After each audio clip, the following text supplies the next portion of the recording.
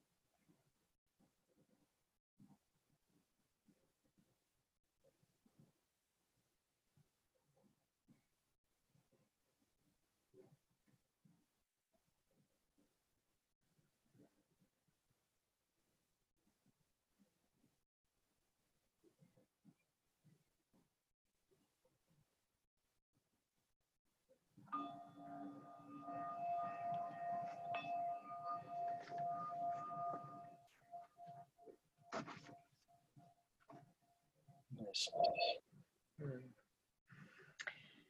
So welcome to Coming Down to Earth, an online conflict transformation summit exploring pathways towards more healthy and regenerative cultures. I'm Eva Schonfeld. I'm here in Edinburgh, and today I'm speaking to Don Hall from Transition US, who's in Florida, on the other side of the world. It's really lovely to have you here, Don. Thank you so much.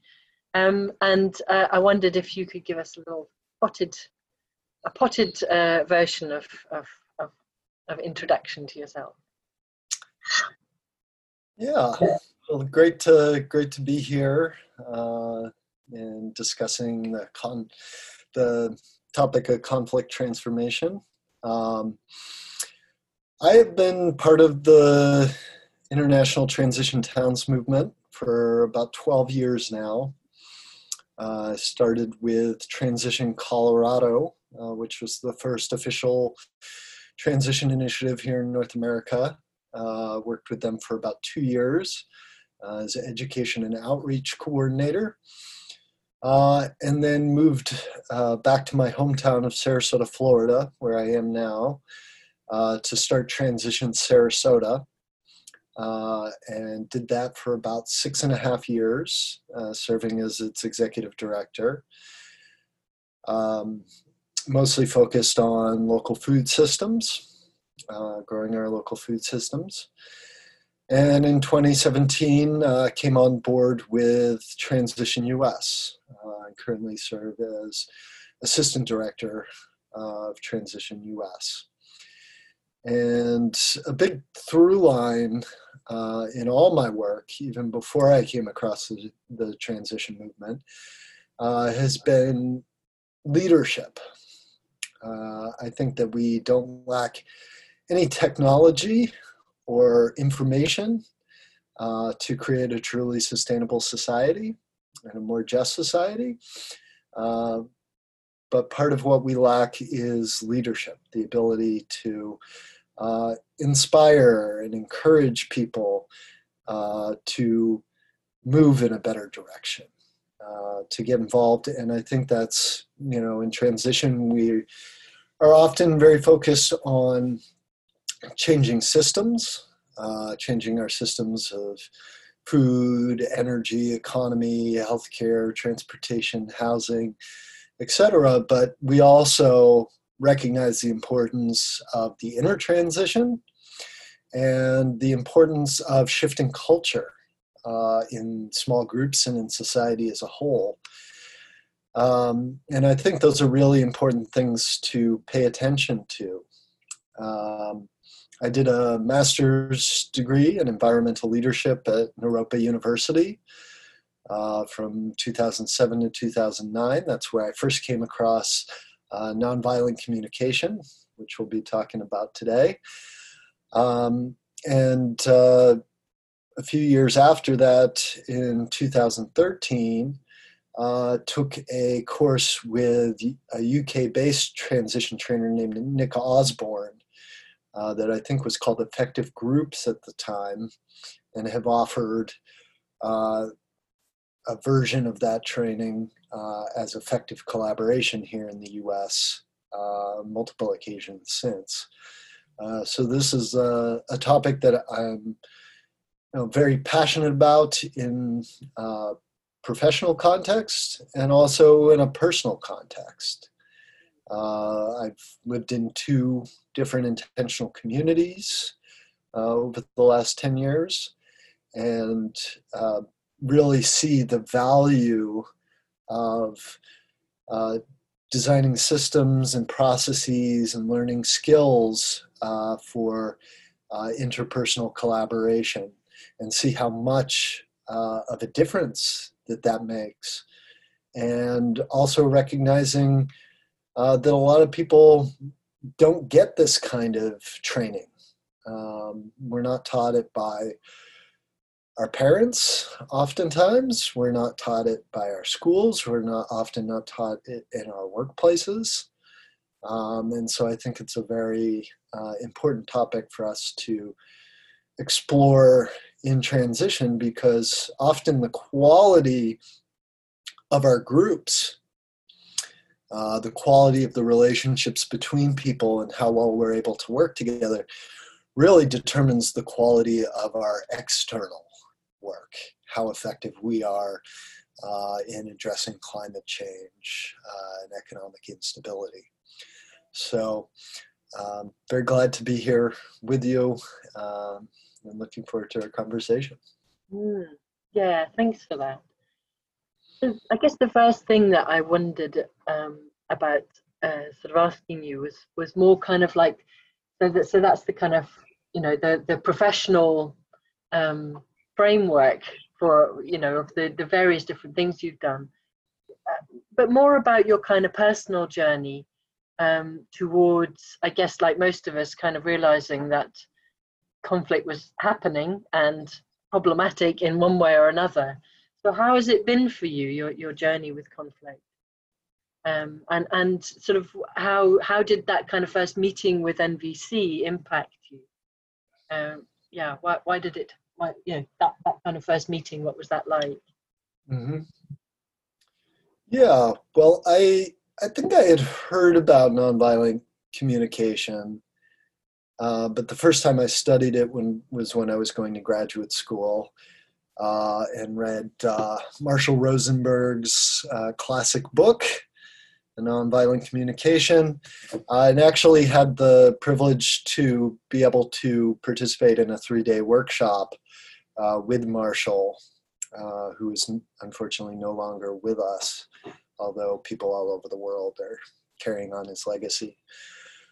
And I found it to be a useful tool at the time, and I think my level of esteem for nonviolent communication has only grown with time. And there are some issues with nonviolent communication, ways that it can be used improperly, but we can talk a little bit about those later. I really like your question about personal journey, because we're all on that journey, and I think it's a lifelong journey of learning. Maybe we might think that we have conflict handled that we know what to do.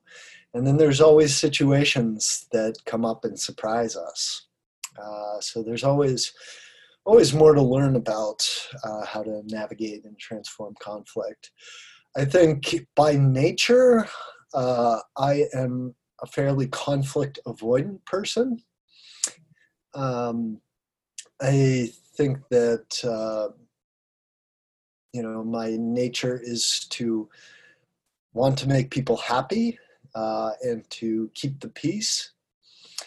And it's been a very interesting journey, particularly, I would say my entire adult life, which has been about the last 20 years, but particularly in my time with transition, learning that we need to lean into conflict, that conflict avoidance often means not doing away with the conflict, but rather suppressing the conflict so that it festers in our homes and in our workplaces and creates problems over time. It creates divisions between people where we don't trust each other enough to really speak our truth to each other and have faith that we can find our way through it together.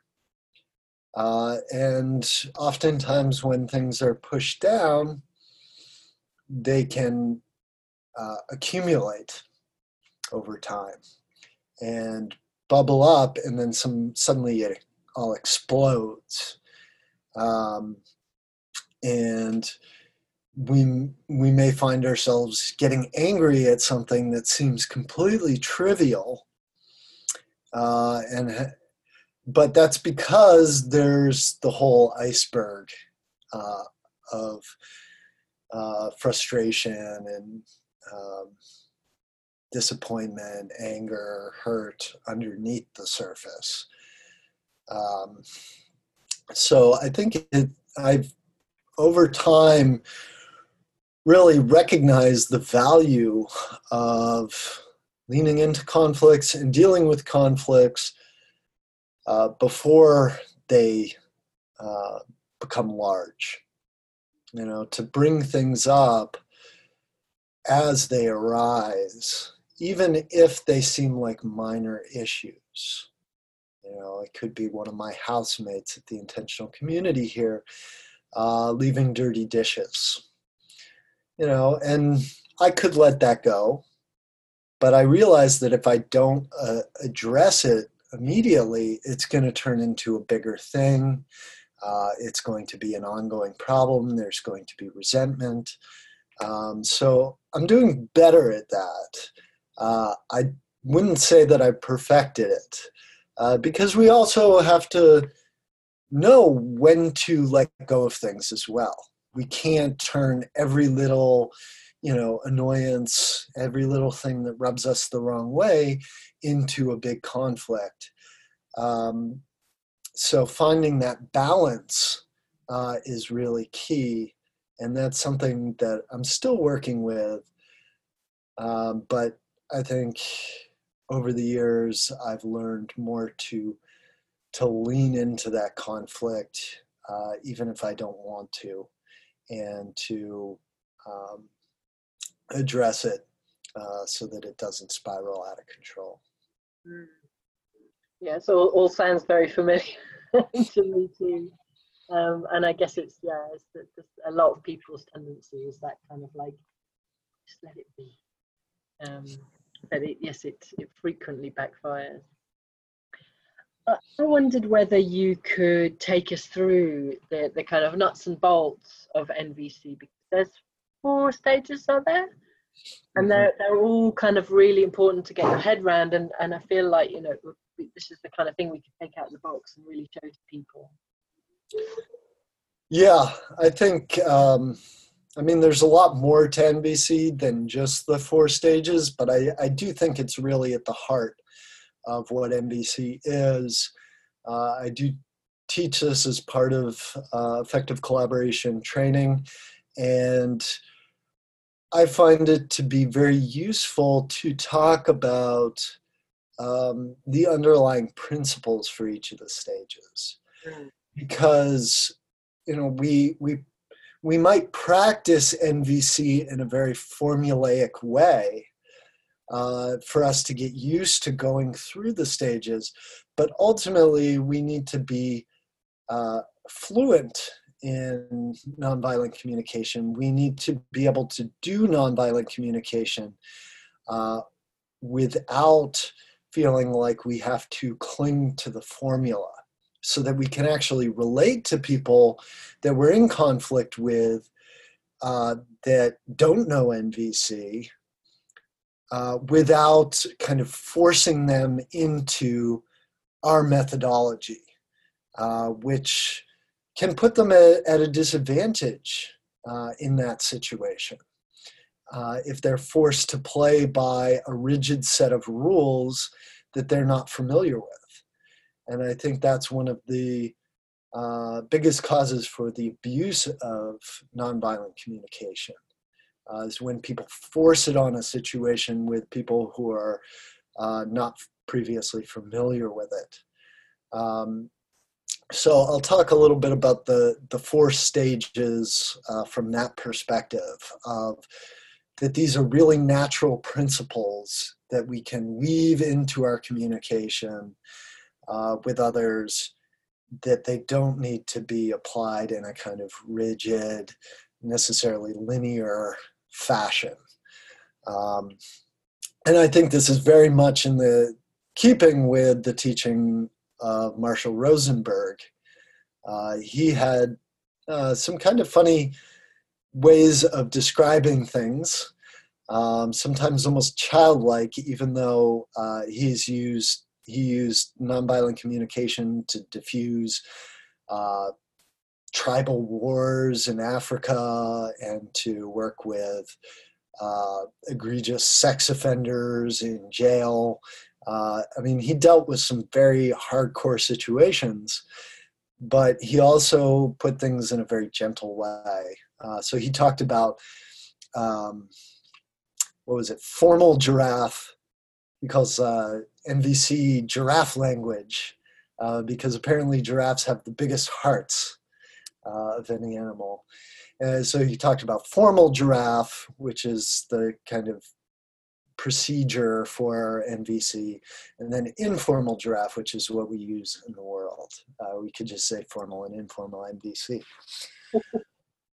So the 4 stages are observations, feelings, needs, and requests. And I'll go through them one by one, but please feel free to interrupt me at any point to ask any kind of clarifying questions or anything else you think would be helpful for viewers. So the first step is observation. And observation is meant to be completely separated from judgment. One of the big problems with how we typically and instinctively approach conflict is that oftentimes we are feeling hurt and we want to jump right into that. And we think that our interpretation of this situation, our assumptions about the situation, people's intentions, and even what actually happened in terms of the facts of the situation, that we have the correct version and nobody else does. If they do, they're just wrong. But we know from studies of, eyewitness testimony in crime situations, that we are not always reliable witnesses, even to situations that we've personally found ourselves in. So we really need to check out at the beginning what happened. And what happened from a very uh, very kind of clean and clear perspectives. So we might start off by saying something like, I observed that you left a bunch of your dirty dishes on the counter for the last couple days. And that's my observation. Somebody else might say, well, it actually wasn't a couple days. I left them there from Wednesday night through Thursday afternoon. And so we're getting clear about how we each saw the situation that precipitated this conflict, and making sure that we're seeing all angles of it. So in putting forth our observations, we are not attacking, we are not judging, we are not making any assumptions, and we're offering others the ability to do the same and to check our perception of the situation. So that's the first stage of observation, and that lays the groundwork for a then deeper conversation about how the situation impacted us. So at every point in this process, I think it's important to recognize that there's an aspect of self-reflection, that it requires us to be self-aware of, what were our perceptions, what are our judgments, be able to see clearly the difference between our assumptions and our perceptions, and to realize that there can be multiple perspectives on the same situation that are not always mutually exclusive. Sometimes, there are undeniable facts, even in the supposedly post-fact world that we live in. But the way that we perceive situations is different, and that provides us with important information. And can start to kind of draw people out and create a safe space in which this kind of conversation can happen, that we're not just jumping on people immediately, that we're not attacking, that we're really trying to get the heart of what actually happened, why did it happen, and what can we do to move forward. So that's the first stage of observation. The second stage is feelings. And this may not seem entirely intuitive at first, but I think there's a very deep logic to how NVC has been created and described. So feelings are our own feelings. It's a feeling is not, I feel that you're kind of a jerk. That's not a feeling. Our feeling in that sense might be frustration. It might be anger. It might be resentment. It might be disappointment. But it's not, I feel that you're a jerk. That is projection. And we're really working on not projecting in this situation, trying to see the real truth of what's going on inside ourselves, inside others. So we're introspecting, what was the actual feeling that I felt as a result of this? How did this conflict impact me on the feeling level? And again, providing the opportunity for others to express what their feelings are. And if somebody is not familiar with NVC, which is usually the case, they might say, I feel like you're a jerk. And you can say, okay, I hear that. But like, how did this situation really impact you? What kind of, what did you feel directly from this? And part of this is really understanding the impact that the conflict had on everybody participating. And usually everybody in a conflict situation feels bad about it. It's very rare that, somebody will say, well, my feeling was, this is awesome. I was totally winning.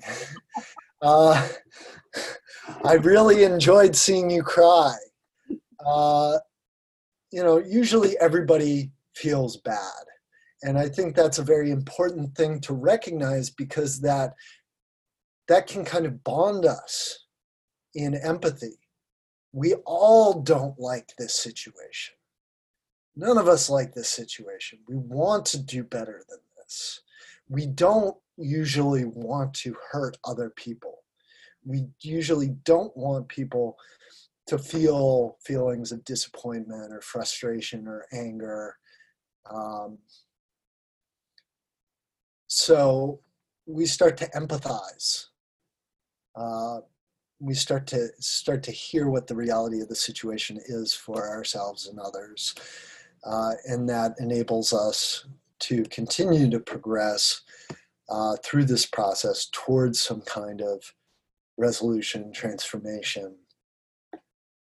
So that's the feeling stage. And, this book really is a tremendous resource if anybody is learning nonviolent communication. It has lists of, these are feeling words. These are not feeling words. So you can really start to get gain an understanding of, how we can develop a vocabulary to describe our inner landscapes, which is a key part of this. And it's something that we, again, are not trained to do. It was one of the things that was the most striking for me when I first came across NVC was, words like belittled, I feel belittled, or I feel dismissed, or I feel blamed. Mm-hmm. Aren't feeling words. And I still sometimes really struggle with finding, like, so what is the feeling? And I often find a really good question is, so when I feel belittled, what am I feeling? What does feeling belittled feel like?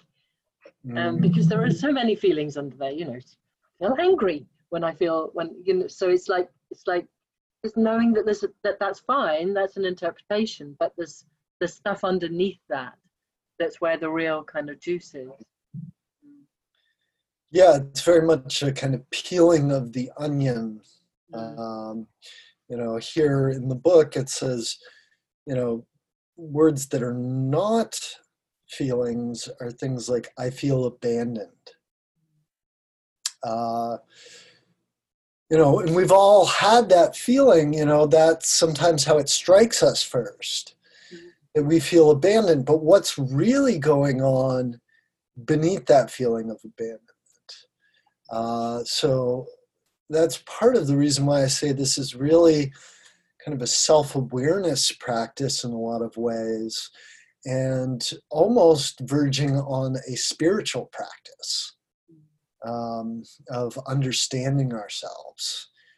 Particularly, these conflict situations are often the situations where we experience the most extreme emotions and the biggest psychological challenges. So there is a potential to really learn a lot about ourselves as well as others through conflict. Yeah. There is also, that moment, particularly something like abandonment, it's really vulnerable to acknowledge the feelings that are underneath that. Because to say I feel abandoned, you can feel angry because you've abandoned me, and that was a really horrible thing for you to do. Whereas if you dig under the abandonment Mm-hmm. frame, it's, you know, I feel really sad, or I feel lonely, or I feel lost, which are much more, you know, they're not angry things to share. They're scared, sad, lonely things to share. Which really changes the energy of the conflict, and feels, certainly to me, feels way more vulnerable, particularly if I'm also feeling angry because, you know, of this, I didn't want to have to feel those feelings. Yeah, again, it's more of that kind of practice of being willing to reveal those parts of yourself which feel much more um,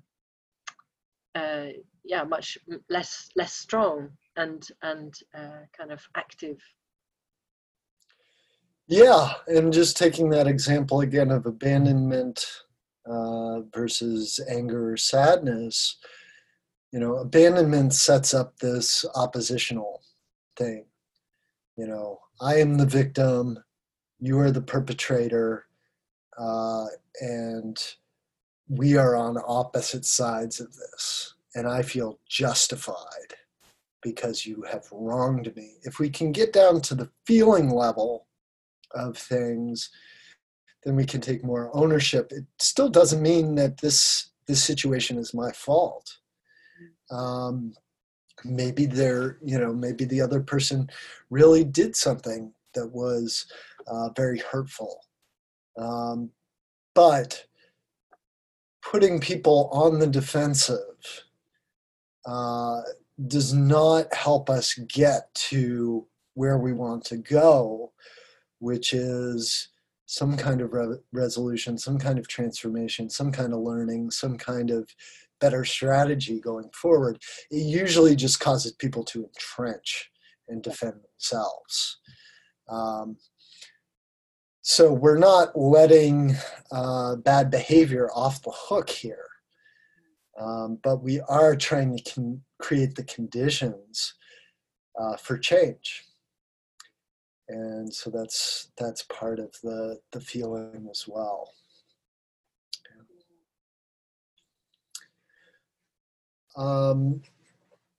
Continuing on, the third stage is needs. And needs, I think, is the trickiest stage for most people. Because, again, we have not been taught or trained to identify basic needs. And again,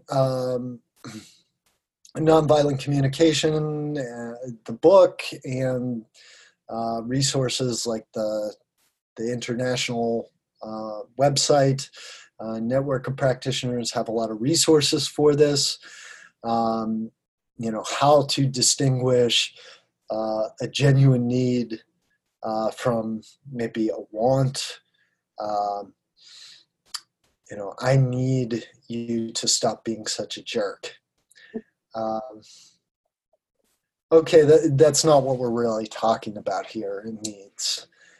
What we're talking about in needs is something very close to use Maslow's hierarchy of needs very often, because it's something that a lot of people are familiar with. And, you know, while it may not be, you know, a perfect accounting of all the needs that we may have, it does help us begin to kind of think about what our needs versus what are not needs in terms of this nonviolent communication process. So, you know, with the hierarchy of needs, we have things like physiological needs at the base, you know, food, water, warmth, shelter, rest, things like that. So those are very real needs. Everybody has them. Everybody can understand them. Everybody can respect them. And so, by expressing things in terms of basic human needs, we continue to build empathy. That we generally don't want people's needs to be violated. We don't want our own needs to be violated, and there's a bond there. We're continuing to kind of build momentum towards resolution, towards an understanding that this conflict is hurting, it's negatively impacting everybody involved, and how can we find a better way? But it's not just physiological needs, obviously. We humans are not just physical creatures. We have safety needs, which I find are a big one. And safety can be, physical safety, but it can also be emotional and psychological safety. And then we have belongingness and love needs. We have esteem needs, feelings of, a need to feel respected, a need to feel connected with other people. These are real basic human needs. They are not less important than food and water and shelter. We all need these things to be healthy, productive, creative, happy people. So all things that need to be respected in our communities and through the process of conflict. And then at the top of Maslow's pyramid, we have self-actualization needs. So being able to realize our full human potential, or our potential as communities, is a very real need that we all have. So, thinking about those different levels of needs, then we can begin to express what needs were not met by the situation. I have a need to feel safe in my own home.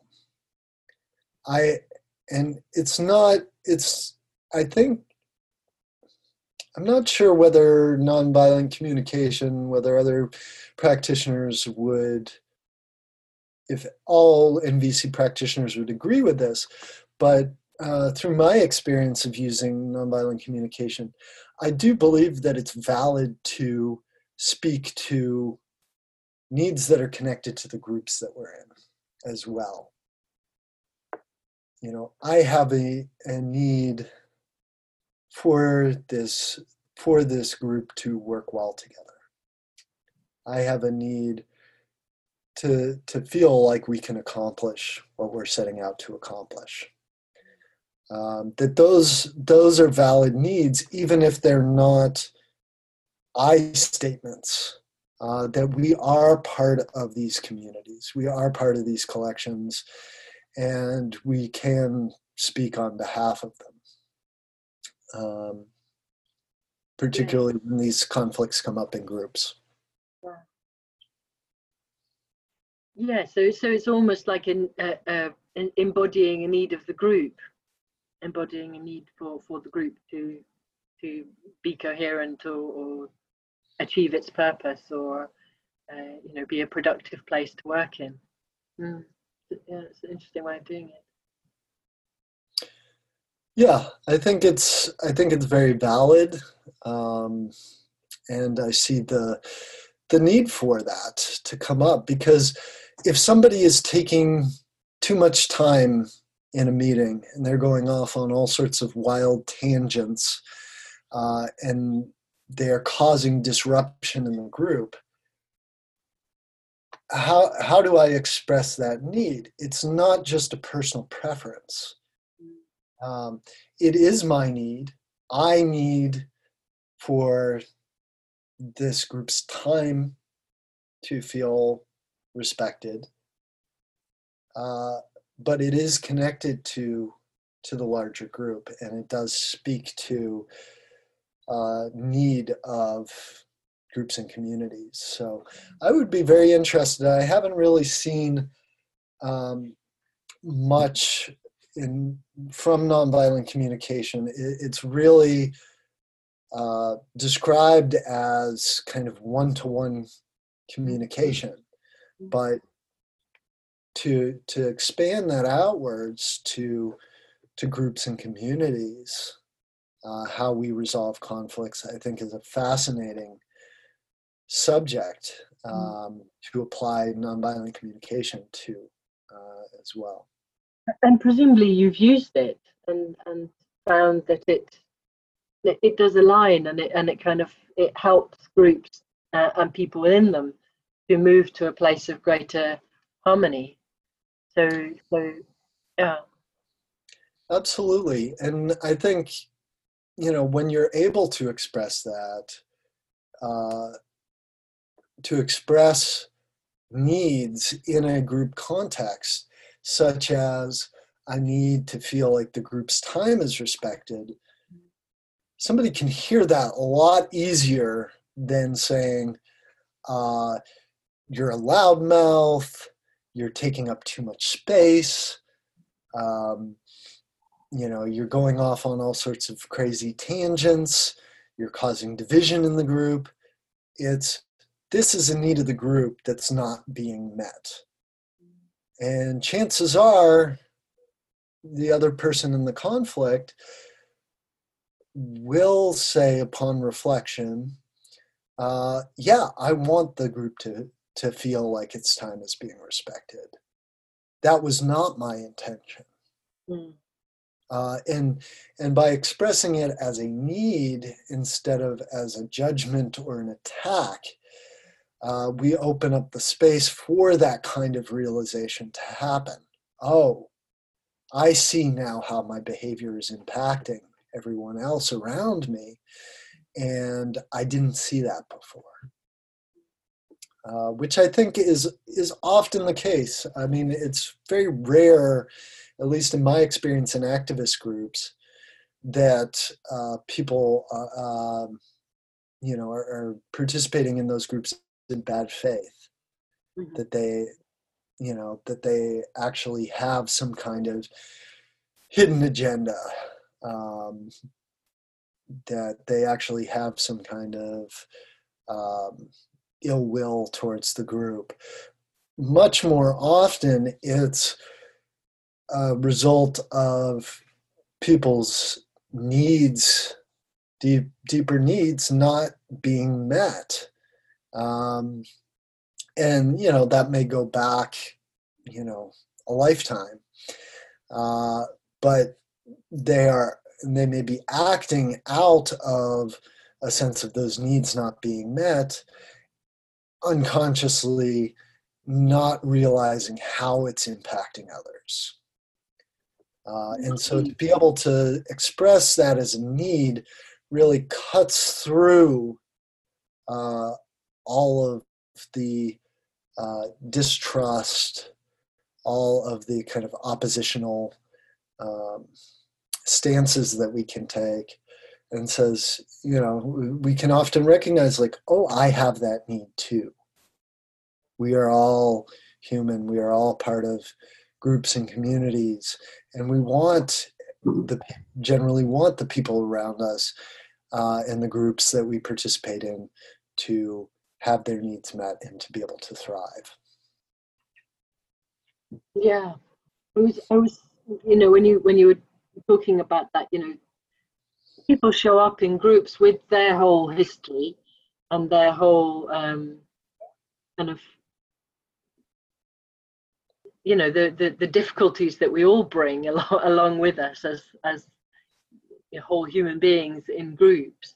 Is that something that you would, is there a way of dealing with somebody's, whatever motivation it is that might make somebody take up a lot of space without having to uncover all of that kind of painful history that they're bringing? Because people often don't want to show that in a group where they've they've turned up to make a community orchard. They've not turned up for therapy. And yet Well, they also need yeah, I think it's an extremely important topic. It's one that I've wrestled with for a long time. And I do think that it's not necessarily appropriate to do that kind of digging. I mean, we are not trained therapists, most of us. And sometimes issues, patterns that come from very early on in life can take decades to unpack. So the question of how do we respond to that, because these things do show up in our groups and we have to find a way to respond to it. I don't think taking the approach of, we need to get down to the absolute root of this is very practical for social change groups, even in an intentional community. We recently had somebody who is a housemate in the intentional community where I live here in Florida, who we had to ask to leave. And we tried on a number of occasions to work with her, but she was constantly creating conflicts and division in the house. There was a lot of underlying emotional and psychological maybe trauma, but we could just say simply issues that it became eventually clear that these were not going to resolve themselves. And we tried to work with a process of resolution for her, but they kept coming up again and again. And the last straw for us was her not being willing to address the conflicts and just saying, screw you, I am the way I am, I'm not going to change, I don't like you, I'm not going to talk to you anymore. And we drew a line and said that is not acceptable in the house. We can't live that way. We can't live with people hating each other under the same roof and thinking that that's an okay situation that we can live with. So at that point, we asked her to leave. And I think that it's important, and maybe we can talk about this in a few minutes, to have some kind of process of resolution put out there that people can use and take advantage of, and that people are held accountable to. So if they're not willing to go through the process of resolution, it doesn't necessarily mean that they have to completely transform themselves, but it does mean that they have to be willing to hear what other people's feelings and needs are, and to work on it, to try to provide some kind of remedy to how their behavior is negatively impacting others. And eventually there needs to be some place where we can take action and say enough is enough, rather than allowing people to just ignore conflicts, to let these problems fester and potentially destroy our communities. Yeah, and you were saying earlier when we were talking that kind of refusal to engage with the process is sometimes, it's like the most difficult thing to deal with, because you're only having one side of the conversation. Yeah, tough and I one. think that's particularly a difficult point for those of us who are social change activists, that we really care about people. We don't want to give up on people. We don't want to enforce hard lines or rules. But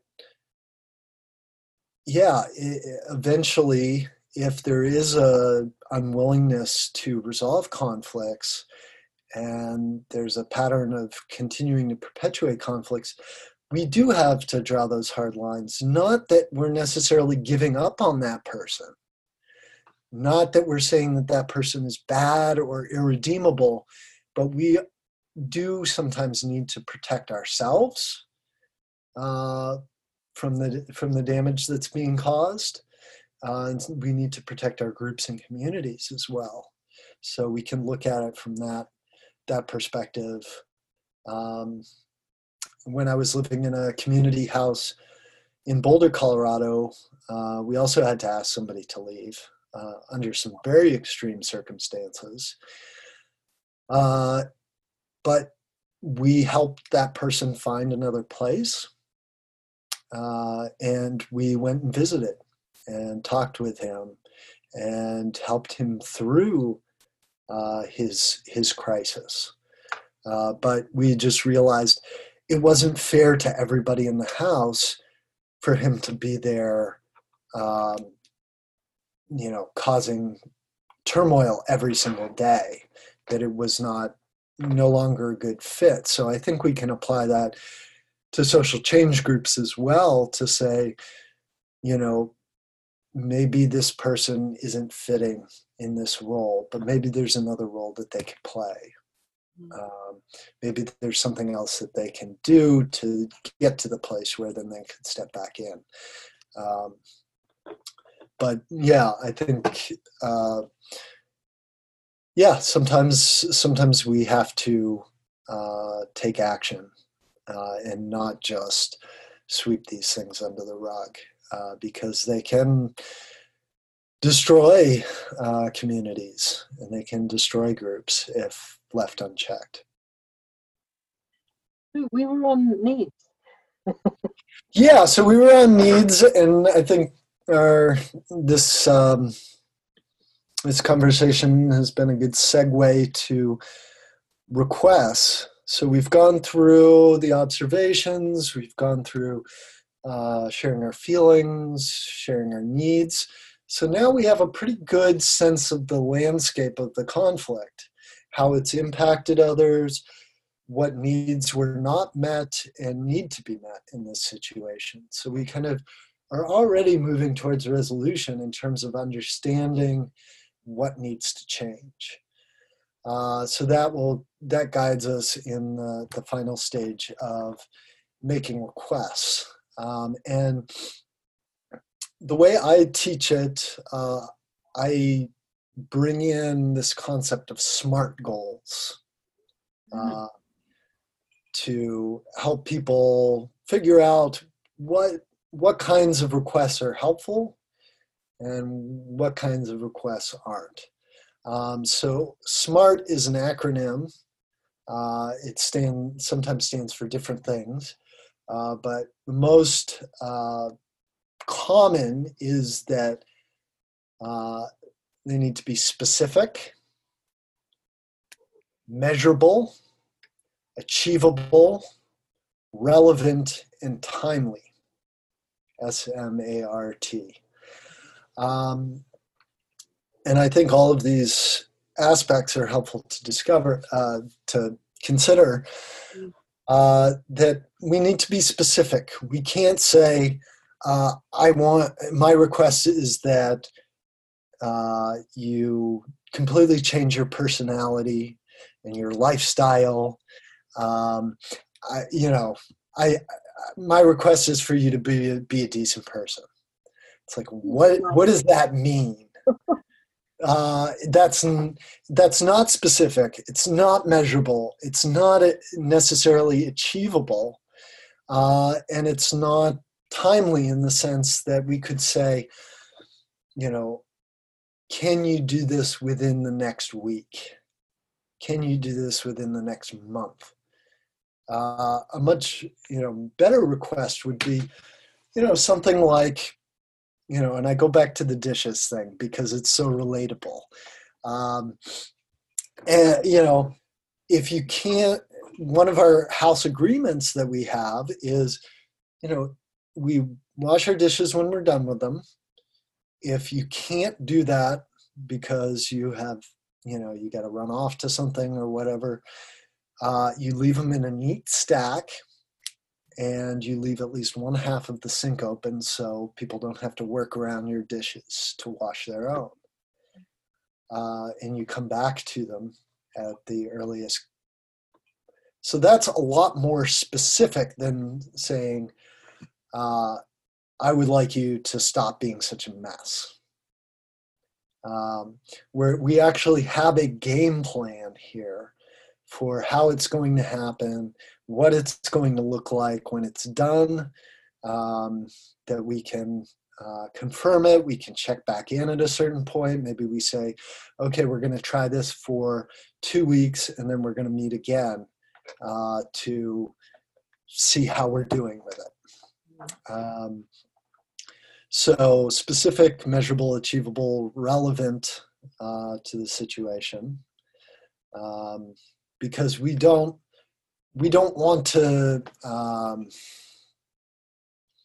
drop the whole kitchen sink on everybody, or the person that we're in conflict with. We're not bringing up everything that they ever did wrong and asking them to be a perfect person from now on. We're addressing a specific instance, which is another reason why it's important to address conflicts as they arise, rather than allowing them to accumulate over time and then just dumping on a person all their misdeeds. That we address things one by one so that we can find solutions that really work, that address that, and that are achievable. So we can make a request of others.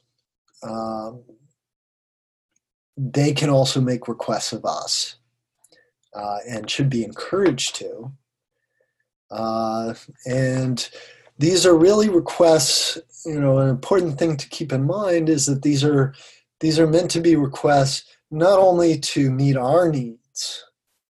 Where in nonviolent communication, we're not only asked to make requests that meet our own needs and address our own feelings, but that address the situation as a whole. So we're taking into account others' needs and looking for solutions that can meet everybody's needs in the situation. That can, and if that's 2 people, what's going to improve our relationship here? Not how can I get what I want, and good luck with you. How can we, if it's in a group, how can we use this to better the group? And how can we draw learnings out of this? How can we create new structures or processes that embed this knowledge in our group or in our community so that we don't have to go through this again? And how do we address the point of conflict or friction? So being able to make those requests, being able to say, I can meet that request, or I can't meet that request. Sometimes people may request things of us that we just are simply not able to give. That we would be violating our own needs if we agreed to give those things. But if you say no to a reasonable request, you need to explain why not. And then that becomes more information to potentially revise that request and get to a point where, like, yes, that is doable. Yeah, it's kind of fine negotiation, isn't it? Mm-hmm. Yeah, and I guess it does assume that basic goodwill on both sides. And like you said, that also the kind of formal and the informal giraffe, because that's the process you've described would be one where both people were kind of basically getting the dance that you're doing, the kind of NVC dance. Yeah, it's do you find that it's relatively easy to, because you were talking, I thought that was a really important point about kind of the potential for kind of a bit of a feeling of abuse if you're trying to push somebody into the NVC dance who has never heard of it, doesn't know about it, hasn't agreed to it. So what do you do in that situation where one person is like really well versed and the other person's has never heard of this? Yeah, so I mean, if it's a conflict that spontaneously arises, say we're out in the world and we get into something with somebody at the convenience store.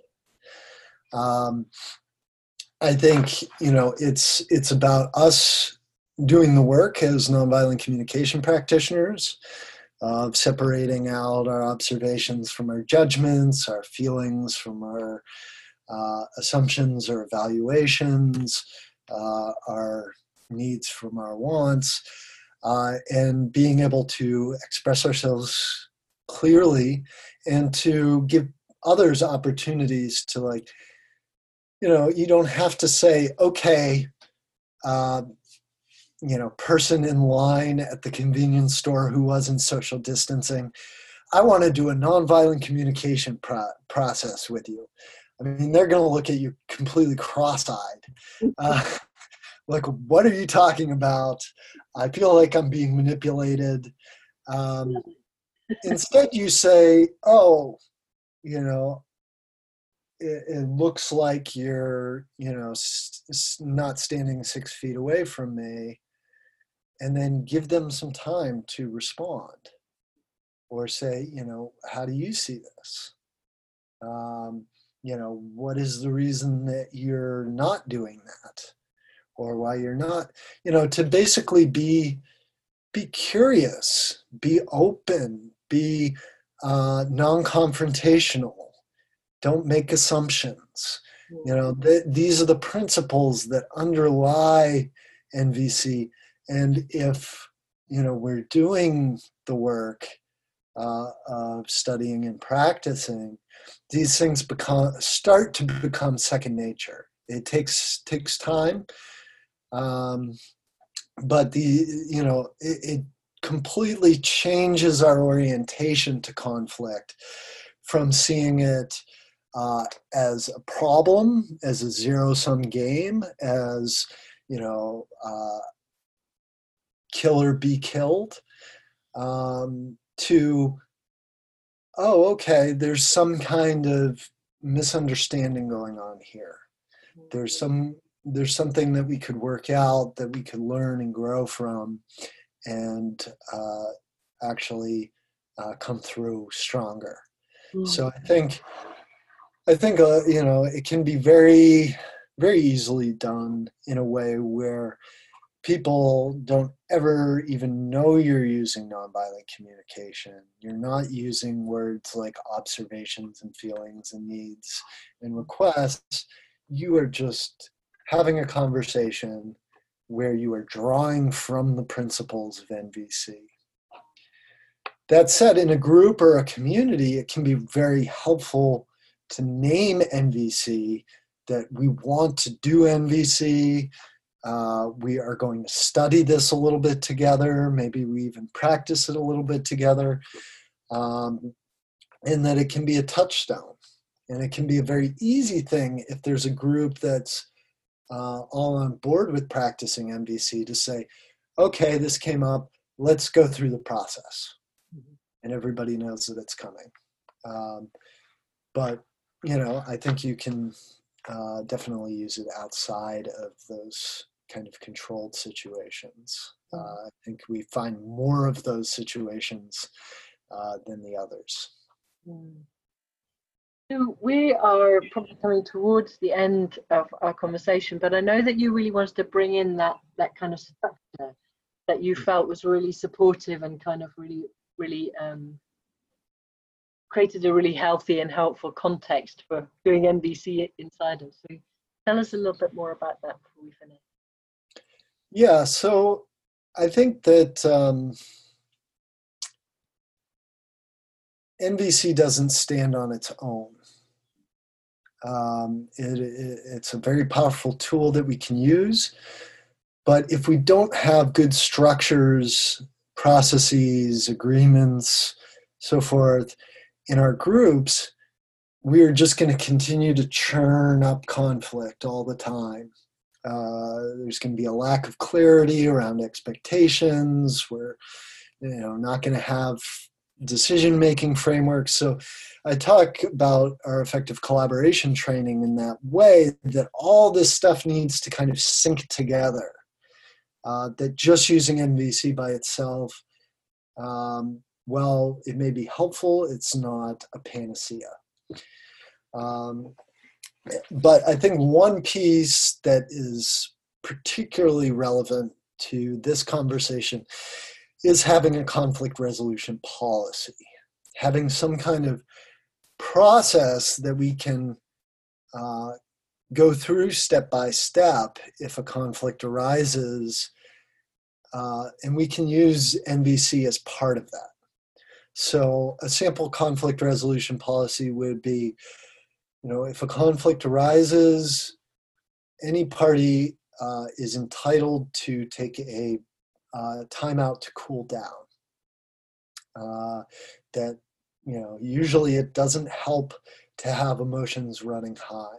Sometimes our emotions can kind of override our capacity for self-reflection and empathy.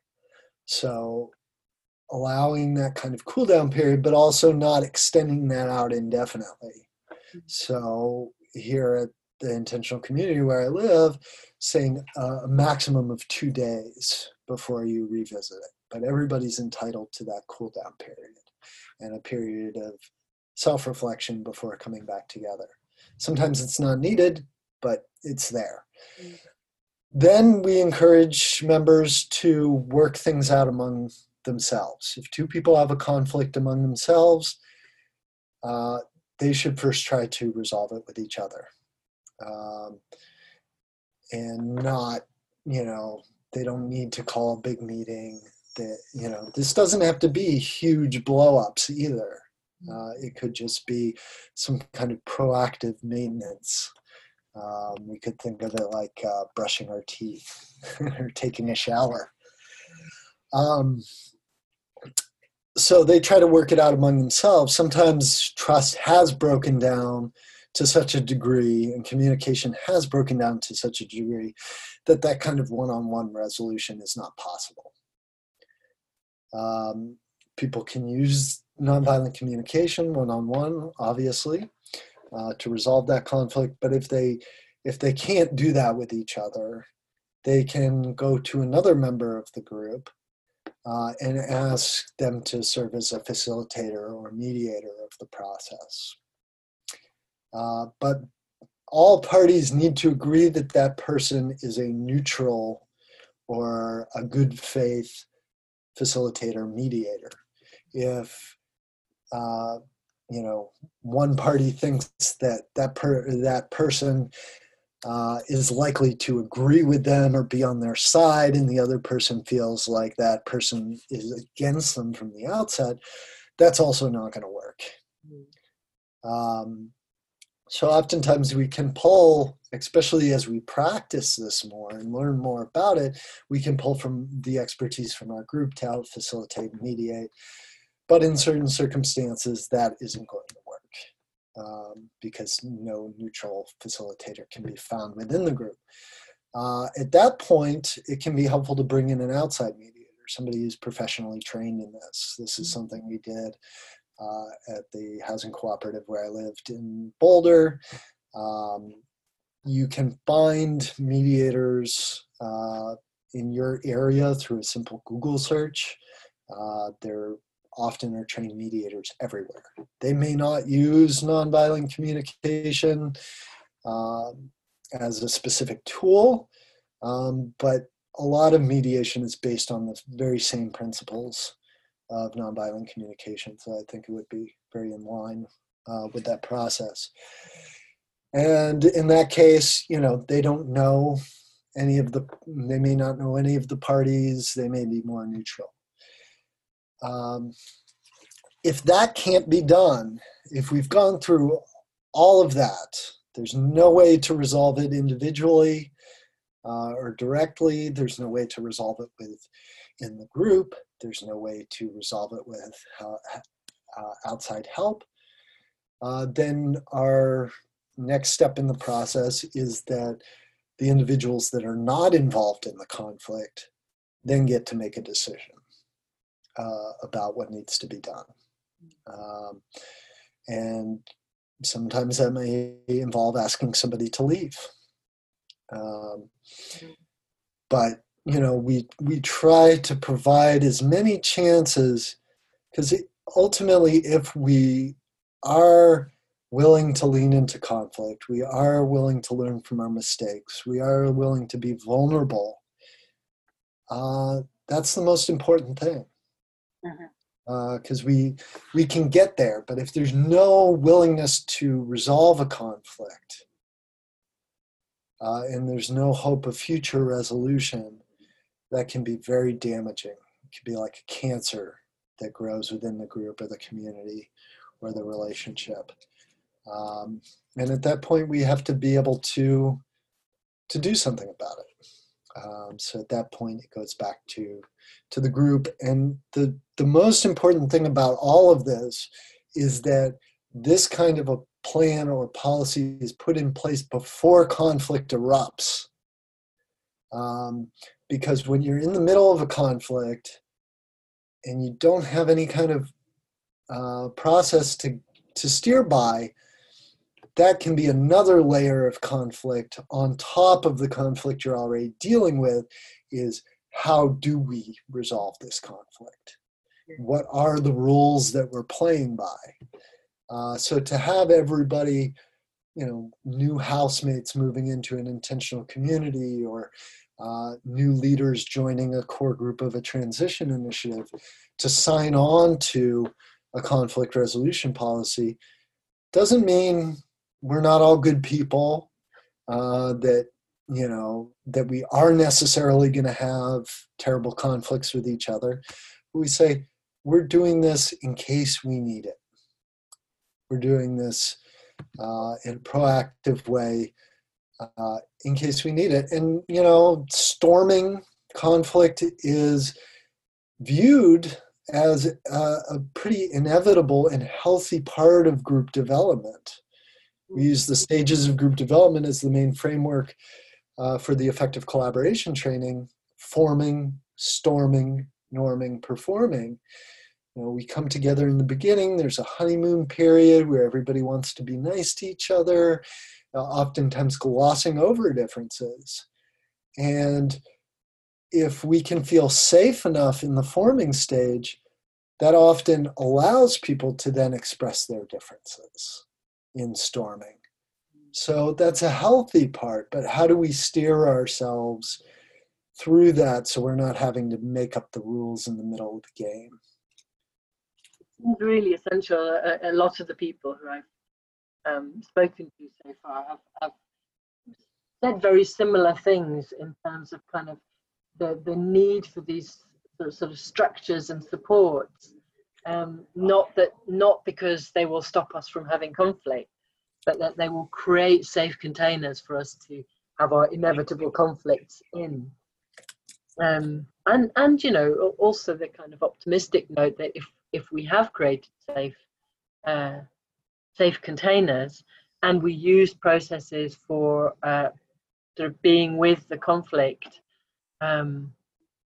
that are kind of supportive to people and don't send them sort of further into their trauma, that actually, that can be transformative. It can be, the dishes is a very mundane kind of example, but in more complex conflicts, when there's less clearly someone who has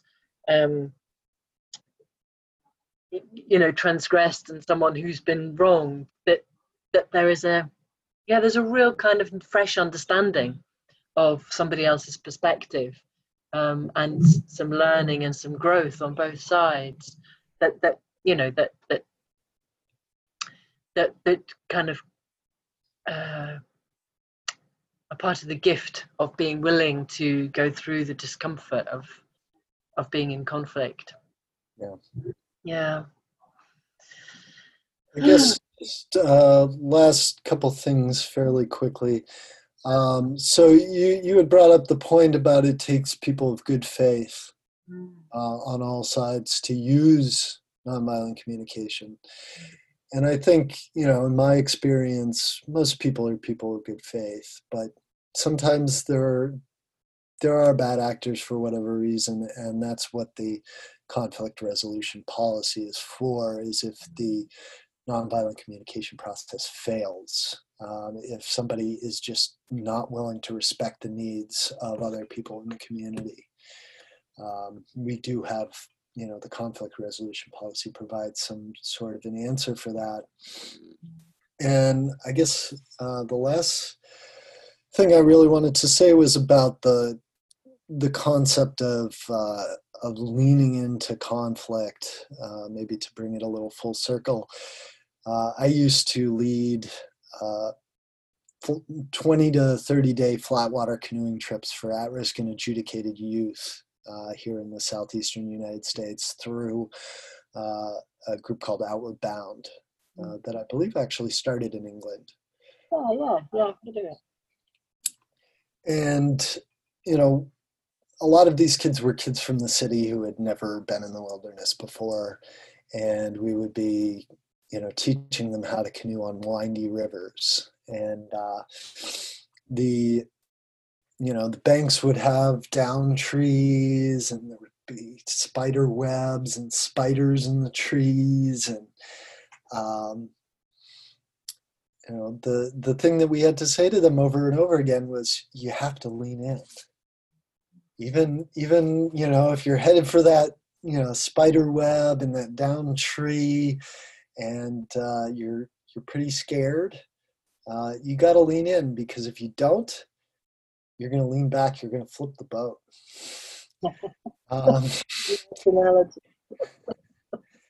And I think that leaning in is a big part of how we, and I think I talked about this in our first discussion, was how we cultivate the collective genius.